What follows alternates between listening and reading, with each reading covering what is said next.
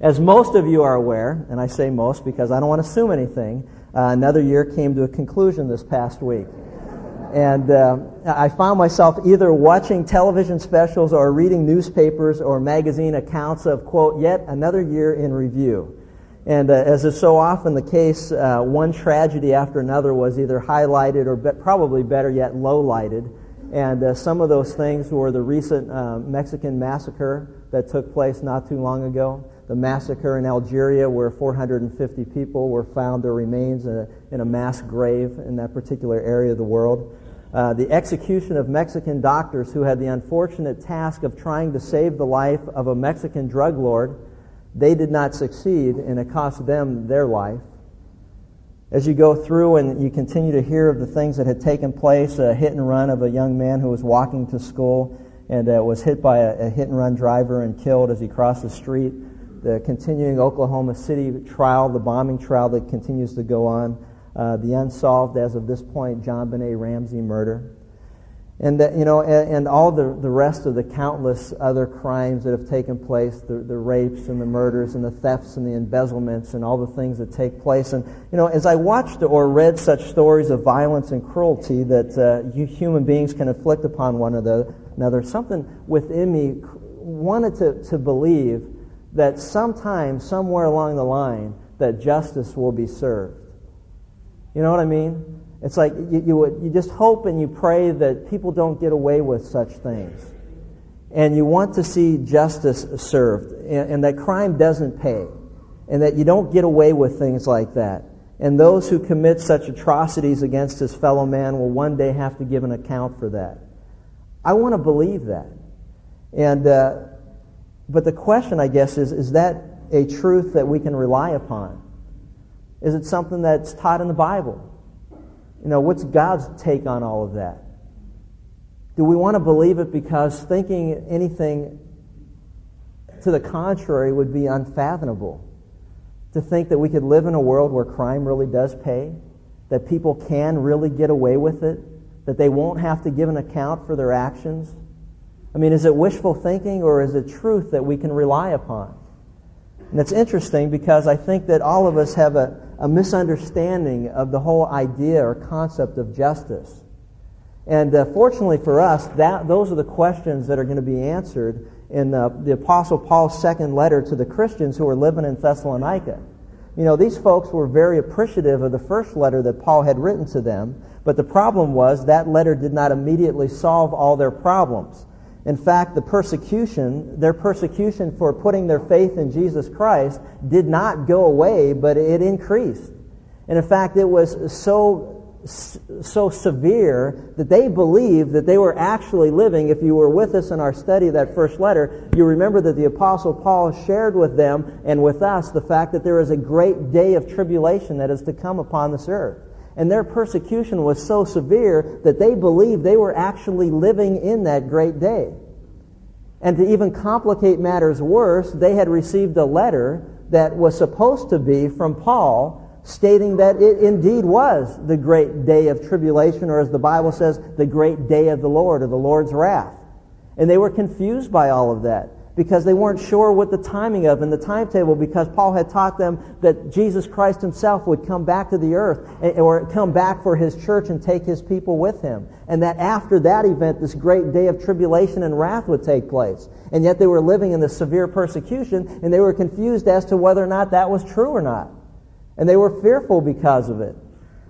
And if that wasn't enough, other believers were concluding that, hey, you know what, Jesus is coming back at any minute, so why are we going to work every day? Let's just go hang out and wait for him. Let's take our money out of our IRAs and our 401ks and let's go have a good time. Because after all, they reasoned that you can't take it with you, so you might as well, who needs to put up with work and everything that goes along with that? Let's just go get our money and let's go have a good time. Well, while they had that attitude, the rest of the people were going, well, wait a minute, if you're not going to work, then we are working, not only take care of ourselves, but now we got to take care of you. And they were getting disgusted with all of it, and they were having some very serious problems. And so this letter that we're about to study was written in response to all of these problems that had been generated, and it had occurred not even a year removed from the first writing that he had sent to them. So if you've got your Bibles, turn with me to 2 Thessalonians, and we're going to take a look at this letter as it addresses those many issues. And he began with their most pressing need, which of course at this particular moment in time was the persecution that they were experiencing. And because of their faith in Jesus Christ, they were going through some difficult times. And throughout this, the question remains, hey, you know what? Is there such a teaching as payday one day? And you know, the other thing I'm going to work on in 98 is centering that for you. That's a worthwhile goal. What do you think? But anyway, 2 Thessalonians chapter 1. In this first chapter, he deals with this pressing need of the persecution that they're going through and shares with them 3 encouragements that will not only comfort them, but as you'll see, will be a great comfort to us as well. In 2 Thessalonians chapter 1, we read these words. Paul and Silvanus and Timothy to the church of the Thessalonians in God our Father and the Lord Jesus Christ. It says, grace to you and peace from God the Father and the Lord Jesus Christ. We ought always to give thanks to God for you, brethren, as is only fitting, because your faith is greatly enlarged, and the love of each one of you toward one another grows ever greater. It says, therefore, we ourselves speak proudly of you among the churches of God for your perseverance and faith in the midst of all of your persecutions and afflictions which you endure. This is a plain indication of God's righteous judgment, so that you may be considered worthy of the kingdom of God, for which indeed you are now suffering. It says, for after all, it is only just for God to repay with affliction those who afflict you, and to give relief to you who are afflicted, and to us as well, when the Lord Jesus shall be revealed from heaven with his mighty angels in flaming fire, dealing out retribution to those who do not know God, and to those who do not obey the gospel of our Lord Jesus Christ. And these will pay the penalty of eternal destruction, away from the presence of the Lord and from the glory of his power, when he comes to be glorified in his saints on that day, and to be marveled at among all who have believed, for our testimony to you was believed. It says, to this end also we pray for you always, that our God may count you worthy of your calling, and fulfill every desire for goodness in the work of faith with power, in order that the name of our Lord Jesus may be glorified in you and you in him, according to the grace of our God and the Lord Jesus Christ. In this particular section, we're going to notice that there's 3 encouragements that they are given to help them get through this difficult time that they're going through. 3 encouragements that will be of a great help to us. After his greeting that we see there in the first verse, he says, Paul and Timothy and Silas and Timothy to the church of the Thessalonians in God and our Father and the Lord Jesus Christ. He says, grace to you and peace from God the Father and the Lord Jesus Christ. What's interesting about the introductions is something that I want to point out, is that you will always find as you go through your Bible that every introduction that we have is always worded this way and in this order. Grace to you, and then peace from God the Father and the Lord Jesus Christ. It's interesting that God's grace to us always precedes his peace that we will have with him. The bottom line is this. It says, for it's by grace we're saved through faith, not of ourselves. That God extends to us his grace, his mercy. He offers us his forgiveness. His grace comes first. And when we receive that grace or that gift of Jesus Christ for the forgiveness of our sins, the Bible says, for as many as received him to become children of God, those who believe in his name. When we receive the grace of God, peace always follows. We have peace with God. How? Through our Lord and Savior Jesus Christ. We have peace within ourselves because now we're at peace with God. And we also have peace towards one another because our relationship with God has been reestablished. We have peace that comes from God, a peace that surpasses all understanding, that guards our hearts and minds in Christ Jesus. We have peace with God. We're now at peace with God. We're no longer enemies of God. We're no longer at enmity with God. We have peace with God. We have peace in our own hearts. And then, therefore, we can extend peace to others because we've experienced the forgiveness and the love of God. That's the way it is, and that's the only way it is. And that's the way we see it introduced every time we see one of God's letters that are written to his people. But what's interesting as we see this is, what he wants to stress here is that there is an encouragement of praise that we find as we go through this. There's an encouragement of praise. And that we need to recognize and understand that this encouragement of praise is important, and we need to take a look at this. You know, as we look through his letter, we see that it is the will of God. If you've got your Bibles open, you'll notice in 1 Thessalonians 5, verse 18, if you recall the last commandments we were given, it is God's will that in everything we give thanks. Paul, throughout these letters that he wrote, it's very obvious as we go through this that he continued to give thanks. In 1 Thessalonians 1:2, we read, "We give thanks to God always for all of you, making mention of you constantly in our prayers." In the second chapter, verse 13 of the first letter, he says, "And for this reason we also constantly thank God, that when you received from us the word of God's message, you accepted it, not as the word of men, but for what it really is, and that's the word of God. We give thanks to God because of that." In verse 9 of chapter 3, "For what thanks can we render to God for you in return for all the joy with which you rejoice before our God on your account?" He continues to mention that he gives thanks and he gives praise. In the second letter that we read here in verse 3, we see the same thing. "We ought always to give thanks to God for you, brethren." And he goes on again in the second chapter, verse 13, he says the same thing. "But we should always give thanks to God." Let me just share something with you that will be life-changing if you listen and if you apply it to your daily life. Not only does prayer change lives, but so does praise. Praise changes lives. Praise changes lives. Do you realize that a common device of Satan in our life as believers is to use persecution and suffering to cause us to doubt the faithfulness of God, to cause us to curse God or blame God rather than to praise God? As you go through the Bible, every situation that I find, persecution and suffering can be used to do one of two things. Either to blame God for what we're going through, or to praise God that He is faithful in the midst of even that circumstance. I'll give you an example. If you've got your Bibles, turn back to the book of Job for a second very quickly, and we'll see exactly what we're talking about. In Job chapter 1, we read about all the tribulations and persecutions that God allowed him to go through. Not only him and losing his children and losing his business and losing all his material things and ultimately even losing his health. But what we find common throughout all these circumstances, when we want to experience victory in the midst of tribulation, there's one thing that's common in every circumstance that you'll find. And you know what that is? Look and see what Job does and how he responds. In Job chapter 1, look at verse 21. Verse 20 says, "Then Job arose and tore his robe, he shaved his head, he fell to the ground, and he worshipped God. And he said, 'Naked I came from my mother's womb, and naked I shall return. The Lord has given, and the Lord takes away. But blessed be the name of the Lord.'" And through all this, Job did not sin, nor did he ever blame God. He worshipped God. Do you want to? Let me just ask you a very serious question, because suffering and persecution and difficulties can make us miserable. It can cause us to be discouraged. It can sap all the joy of our life, all the joy that we have for living out of our life.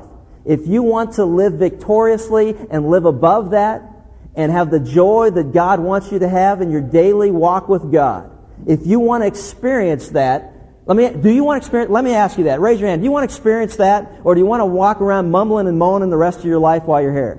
If you want to experience the joy of God, and you want to experience victory over discouragement and depression, then let me tell you to try one thing. Know what that is? Praise God.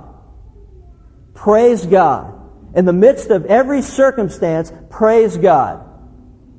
Stop feeling sorry for yourself. Stop blaming God for what's going on in your life, and realize that God is in control and He allows those things to happen for His glory and for His purposes in our life, and praise God. A common theme throughout the Bible of people who are being persecuted that live above their persecution is praise. Do you realize that when Peter and Silas were in prison in Acts chapter 16, they were falsely imprisoned for doing what God had called them to do, which was simply tell other people that God loves them and that they could have a relationship with God by believing in Jesus Christ. They could have peace with God through our Lord and Savior Jesus Christ. That's all that they were doing. They were thrown in prison for doing that. And do you know what they did while they were there? They didn't sit around feeling sorry for themselves. It says they prayed and sang hymns of praise to God, that they would be considered worthy enough to suffer for His name's sake. They continued to praise God.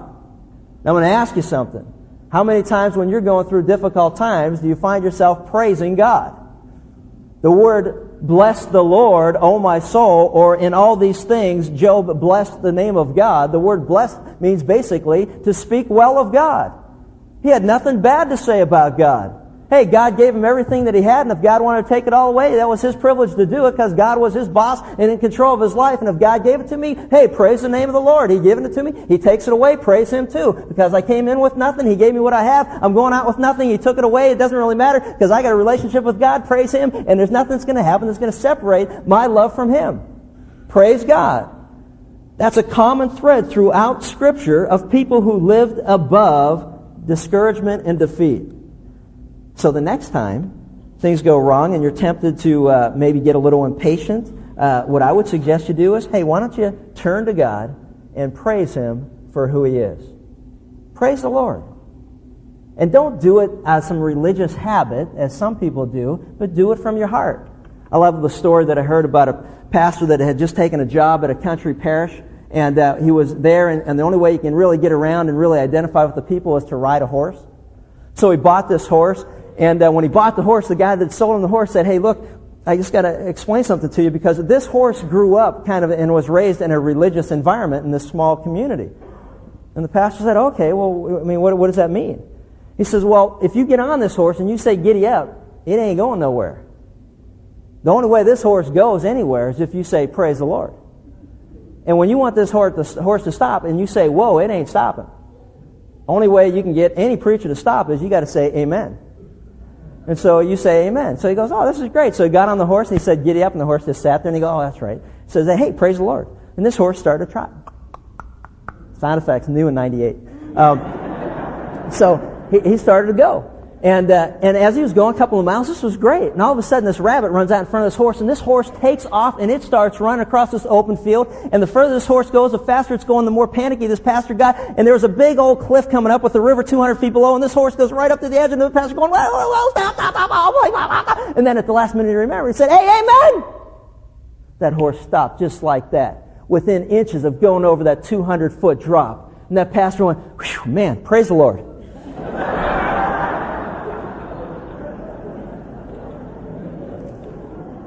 And that's new in 98 too. You got it. That's good. Amen. I'm not stopping. No, seriously though, stop thinking about it. Some of us, we do things mindlessly. And what I want to suggest that we do on a serious note is that we become people who praise God from our heart and praise one another. You notice what Paul did?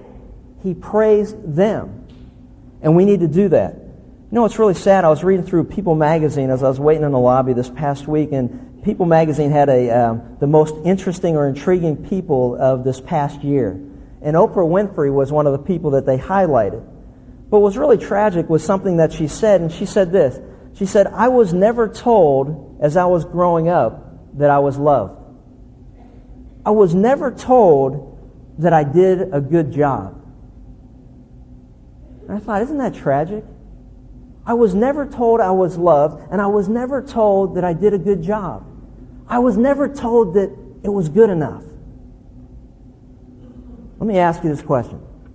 How many perfectionists are in the audience today? Raise your hand. See, not very many.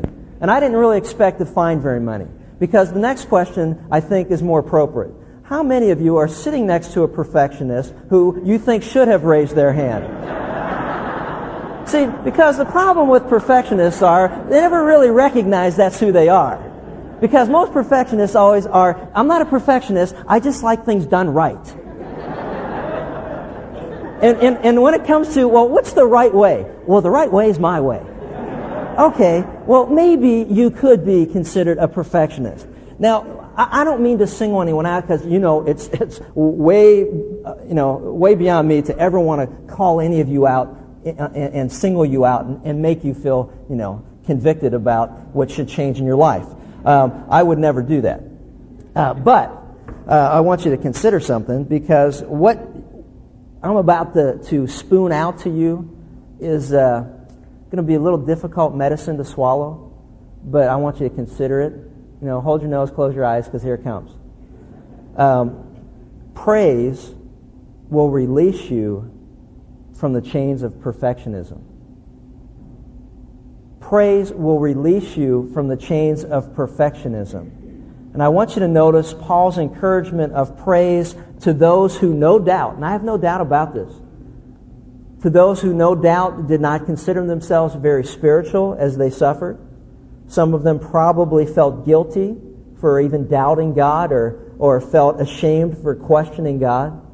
I have no doubts that there were those who were in that congregation that as they heard the words of this letter were feeling troubled by the fact that they had been tempted and they fell into temptation and that they sinned before God to try to get out of the persecution that they were going through.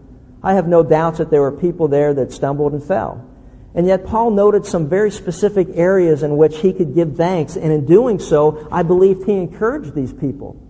And I believe that it'll be encouragement to us as well. And in our praise to God and to others, I would suggest that we do this one thing, and that is that we be very specific about how we praise God and how we praise one another. Be specific in our praise. This wasn't a glittering generality. I want you to notice 3 specifics as we go through here, that he praised them and it encouraged them. Number 1, look what he says. In verse 3 of chapter 1 of the second letter, he says this, we're giving thanks to God always, brethren, and you know why? Because your faith is greatly enlarged. We want to thank God and specifically praise you because you have come a long way, baby, from when I first saw you and from when you first put your faith and trust in Jesus Christ. You've come a long way. Your faith is greatly enlarged. You are growing. You are making progress. You are doing well. And I'm sure that as they suffered and were persecuted and as they were tempted to fall back, that they needed a shot in the arm that says, hey, you're doing good. And he praised them, and he was very specific about it. It's been said that a faith that cannot be tested cannot be trusted. This is a true statement. New believers can expect that their faith will be tested. That faith is a muscle, a spiritual muscle. And God's video or workout program in 98 is going to be this for every one of us, that he will continue to allow our faith to be tested, because it's only through testing does our faith grow. That's the only way we make progress. That's God's workout, spiritual workout program. And we don't like that because we don't like the sweat. We don't like that because it takes something out of us. But that's God's only program for growth. An easy life always leads to a shallow faith. I'll guarantee it. An easy life always leads to a shallow faith. It's only as our faith is tested and as we endure through that testing do we find out, you know what, we are really growing in our faith. They come a long way. And Paul wanted to recognize their progress. Listen to me. All of us still have a long way to go. If God's goal for us is to conform us into the image and likeness of His Son, His perfection, Jesus Christ, I see it this way. He who began a good work in us when we put our faith and trust in Jesus Christ will perfect it and continue to perfect it until the day that Jesus comes again or until He calls us home.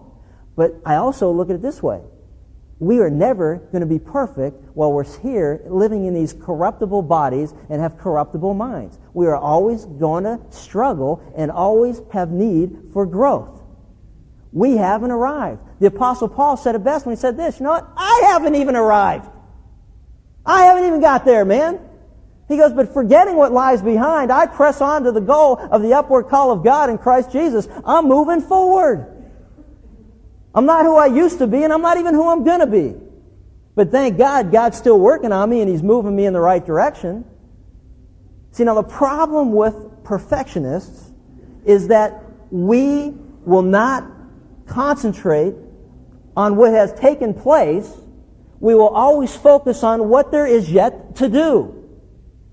And as a result, we will not be people of praise because we still find that there's stuff left to do.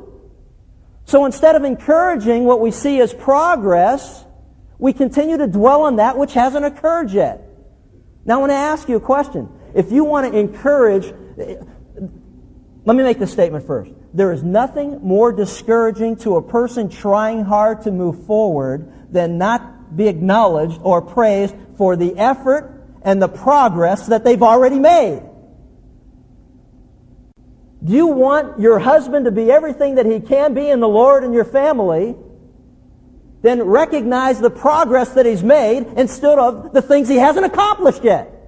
If you want your wife to move forward in her role as a wife, then acknowledge what she's already done and how far she's already gone instead of looking at and concentrating on that which still has yet to be done. You want to move your children from childhood to adulthood. Praise them for the progress that they've made. And don't always be dwelling on what's left to do. If you want to help a person who's in a diet, you don't discourage them by saying, man, you still got 150 lbs left to go. You say, hey, you know what? You did good. You've lost 5 pounds already. Hey, and give them the strokes that they need to continue moving forward in the direction that they want to go. You know, there's nothing more discouraging than to make a person realize that they haven't got there yet or aren't getting there as fast as you think they should.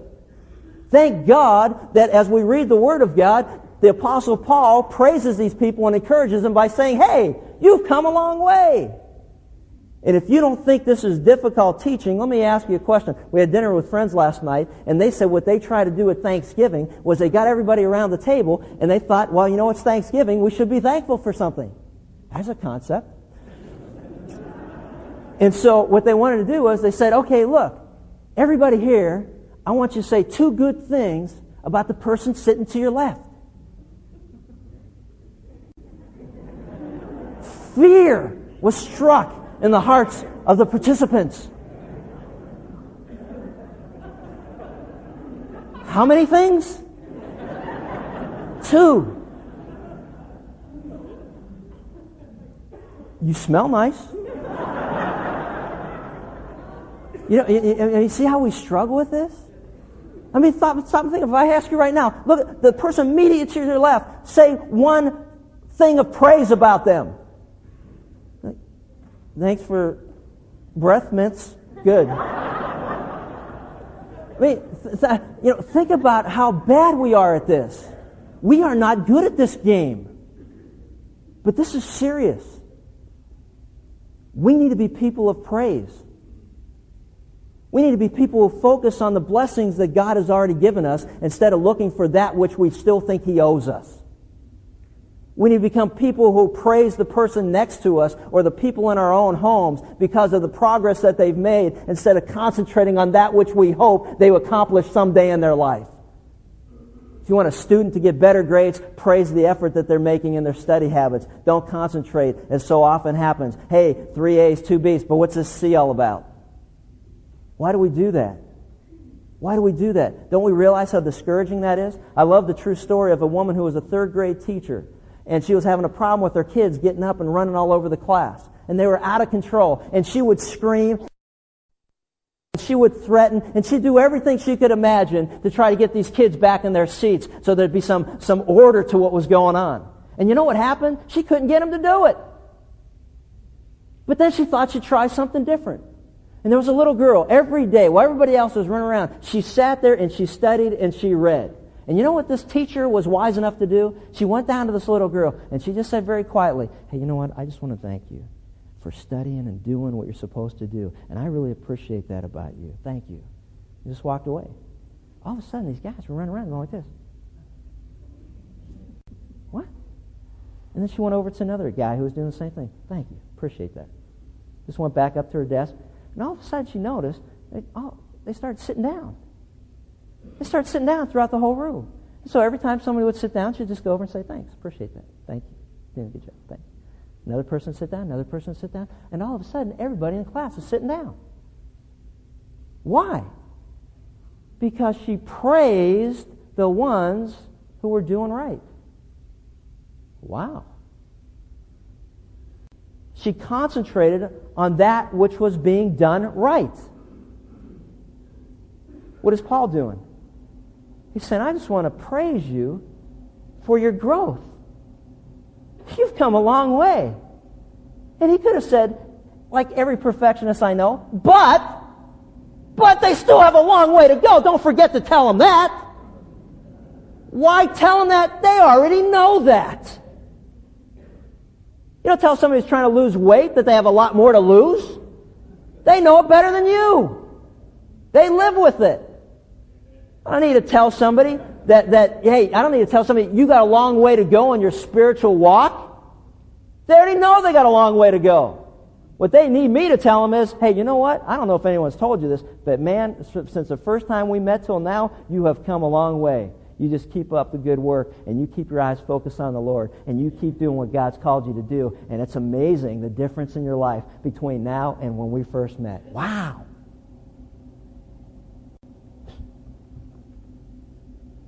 Wouldn't that be nice?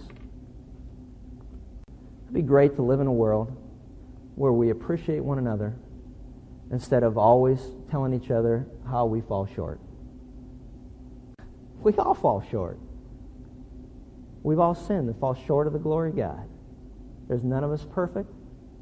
And if you think you're better than another person, it's only because you don't recognize that you're guilty of the sin of pride.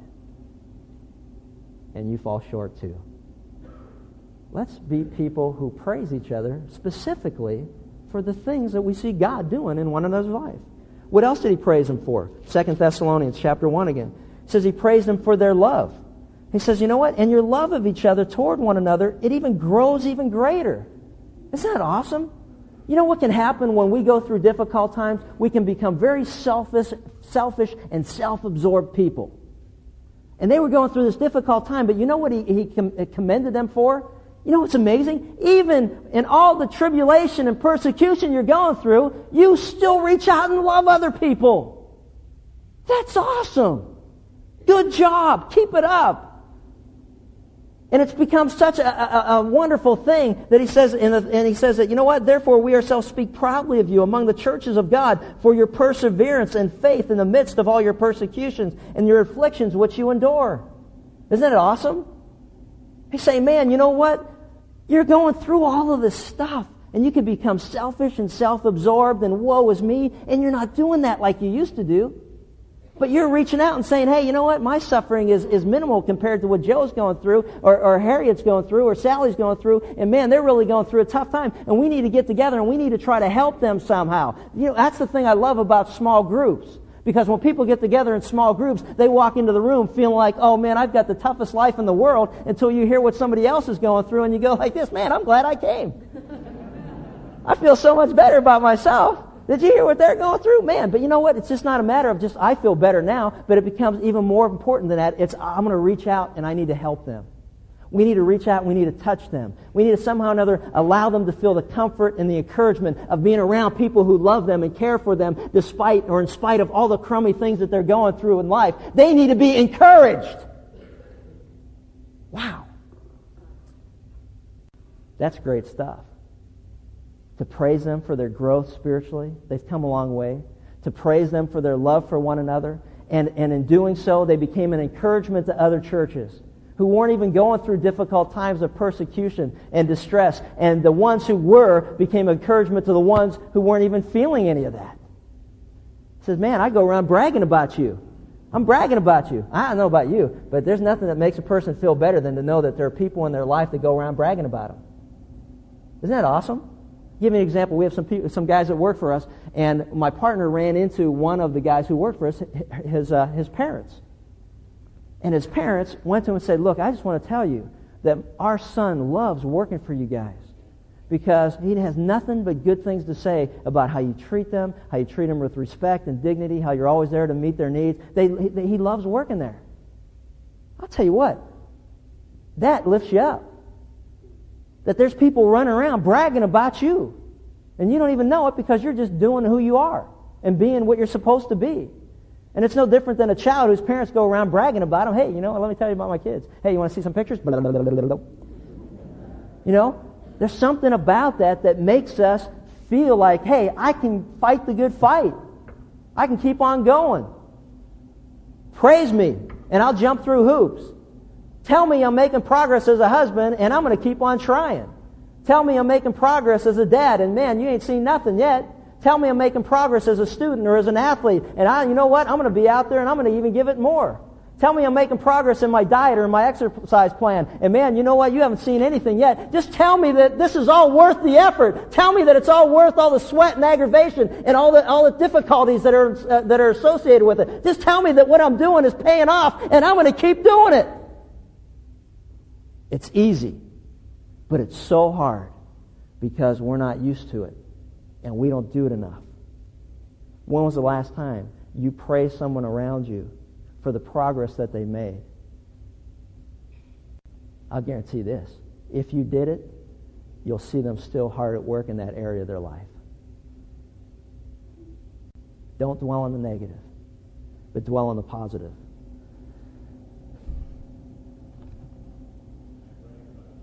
Well, let's see.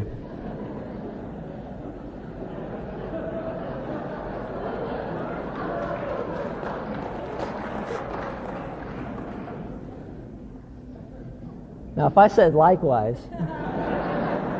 there isn't a person here that believe that.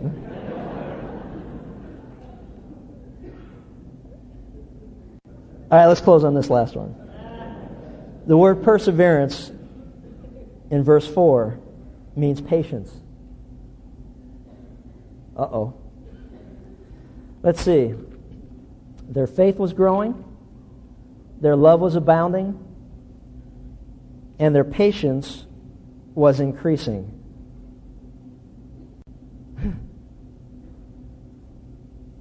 God can grow a mushroom overnight, but it takes many, many years to grow an oak tree. Perseverance through tribulation produces oak trees. Now, this is worth the price of admission, but ask yourself the question, am I a mushroom or am I an oak tree? Patience is a telltale sign that we are growing in our faith. Patience. How patient are you with people around you who you feel are lacking in certain areas of their life? How patient are you with non-Christians that God puts in our midst? How patient are you? How patient are you with your husband or with your wife or with your children or with friends, employees, employers, co-workers? How patient are you? I will guarantee you this, that if you are not patient, you are not growing spiritually. Because we know this, that the testing of our faith produces endurance, and endurance has its perfect result, that we will be mature, that we will be patient with those around us. I can't think of a better place to stop, even though I'd like to keep going because you did get out early last week. But let's just stop with this one thing, because if we apply this one thing, our lives and the people around us, their lives will be changed forever in a good way. And that is this. Let's become people who praise others for the progress that we see instead of destroying them for that which we see has not yet been accomplished. Can we do that? Let's become people who are very specific in our praise for others. Let's apply that as you leave here today to your wife, to your husband, to your children, to your friends, to your coworkers, to people around you. Let's be people who become people who praise God in the midst of every circumstance and praise one another and be specific about it. And I'll guarantee you this, you're going to see stuff happening that you've been praying about, that you've been nagging about for years, and that you've never praised about, and it's going to be amazing to you, like that teacher who got kids to sit down simply by praising those who are making progress versus concentrating on those who have not. Let's become people of praise, and God will change our lives. Father, we just want to thank you for your word. We thank you for the encouragement that we get, knowing that, you know what, God, you've begun a great work in us, and you'll continue to perfect it until the day that Jesus returns or until you call us home. God, we're just grateful for where you've brought us from and the direction that you're pointing us in and the direction that you're taking us. May we become men and women who concentrate on what you've already done and praise you for it and praise others for it rather than dwelling on that which has yet to be done. Because, God, we have a long way to go before we'll ever be conformed into the image and the likeness of your Son, our perfection, Jesus Christ. And we pray these things in Christ's name. Amen.